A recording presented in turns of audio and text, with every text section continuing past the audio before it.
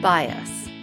Now, bias is a term we're all hearing quite a lot these days, and it's got an emotional charge to it, to be sure. So, knowing that words matter around here, in this episode, we're going to take a step back. Let's look at this term bias. I'll tell you how I understand it, what I mean by it. I'll tell you about some sneaky ways that biases can show up. And importantly, one bias that we all have, it's very important to keep our eye on. This is 10 Minutes to Better Patient Communication from Health Communication Partners. I'm Dr. Anne-Marie Liebel, and if you haven't heard, I've made an audiobook bundle for you if you care about bias, and I think you do. It's called Addressing Implicit Bias. It's an audiobook, an ebook with clickable links, PowerPoint shows, resources. It's very affordable. It's a digital download. It's immediately available right now on healthcommunicationpartners.com. And if you're an instructor looking for something that's handy and digital for your classes, please ask your library. We have institutional copies available. So let's talk about the term bias, right? It's something that we all have. It's part of human nature. It's kind of a set of blind spots that we seem to acquire over a lifetime. Now, I hold with the many researchers who assert that the point of working on our biases is not to eliminate bias, if such a thing were even possible, but for us to be aware of the many ways biases can emerge and to act accordingly.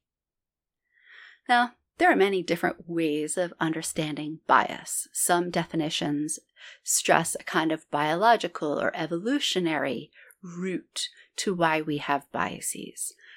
Some approaches focus on cognitive biases or take a psychological approach.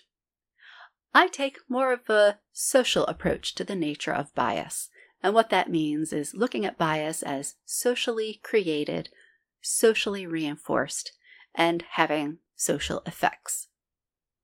Now, of course, it's easier to think about other people's biases than it is to think about our own.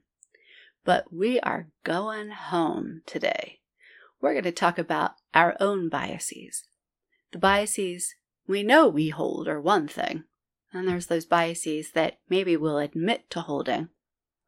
But I'm going to focus today on the biases that we're not conscious that we hold.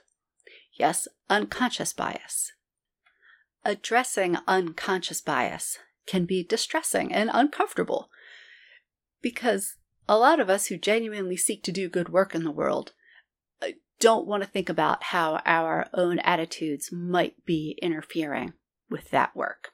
It can be threatening to acknowledge that we live and participate in networks and systems that are geared to work better for some people than for others.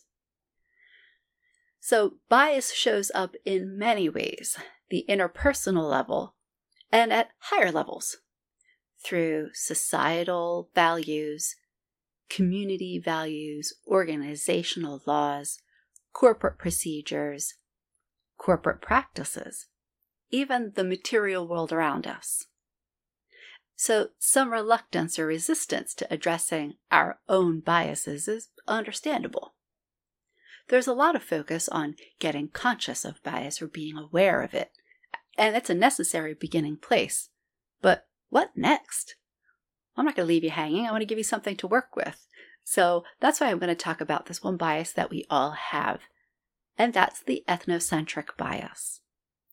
In short, this is our tendency to take our own values or ways of doing things as normal. And I've told this story before. My Professor Brian Street used to tell us different versions of the fish story, but it always had in common that the fish would be the last creature to discover water. That's just another way of saying it's hard to notice what you take for granted.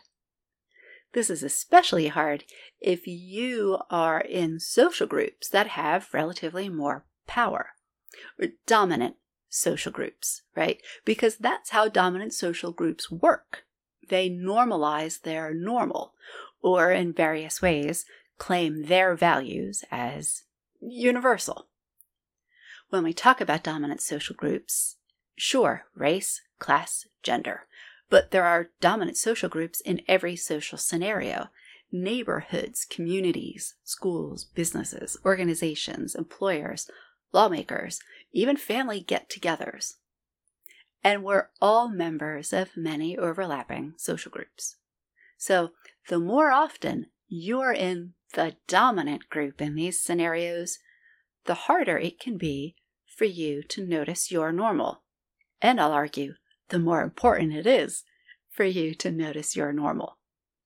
So let's unpack this a little bit.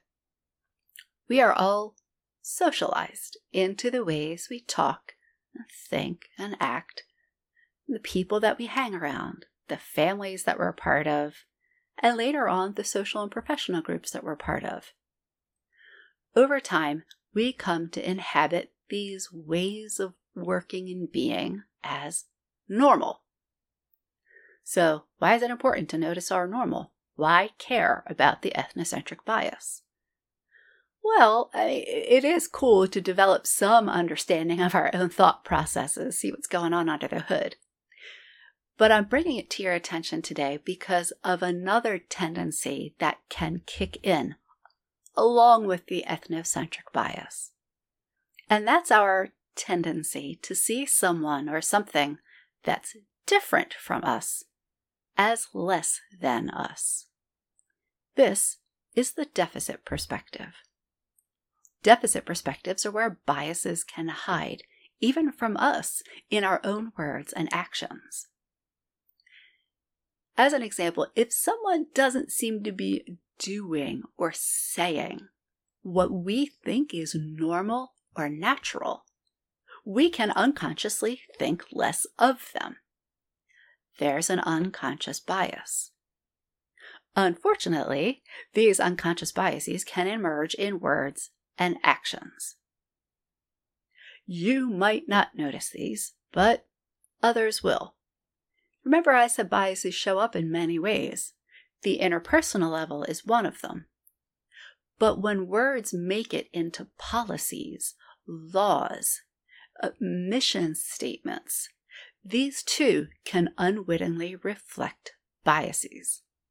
So that's why the ethnocentric bias is an important one to recognize and talk about. Because our own norms, or the norms of our social groups, are driving the bus whether we realize it or not. So I'm going to encourage you to begin, or continue, the work of noticing your normal, so you have a chance of interrupting that deficit perspective before it sneaks into your words and actions, or those of your organizations. Noticing our normal can bring our words and actions in line with our values. It also allows us to begin to consider patterns within our organizations, so that we can interrogate individually and collectively the larger structures that contribute to inequities. So remember, the higher up the social hierarchy you are, the more relative social capital you've got, the tougher this is going to be. As I said earlier, the more often you're in the dominant group in any social scenario, the harder it can be for you to notice your normal.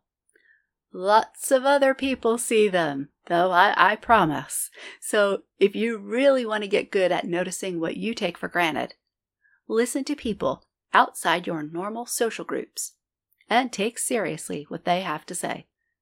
This has been 10 Minutes to Better Patient Communication from Health Communication Partners, and I'm Dr. Anne-Marie Liebel. Thanks for listening to 10 Minutes to Better Patient Communication from Health Communication Partners, LLC. Find us at healthcommunicationpartners.com.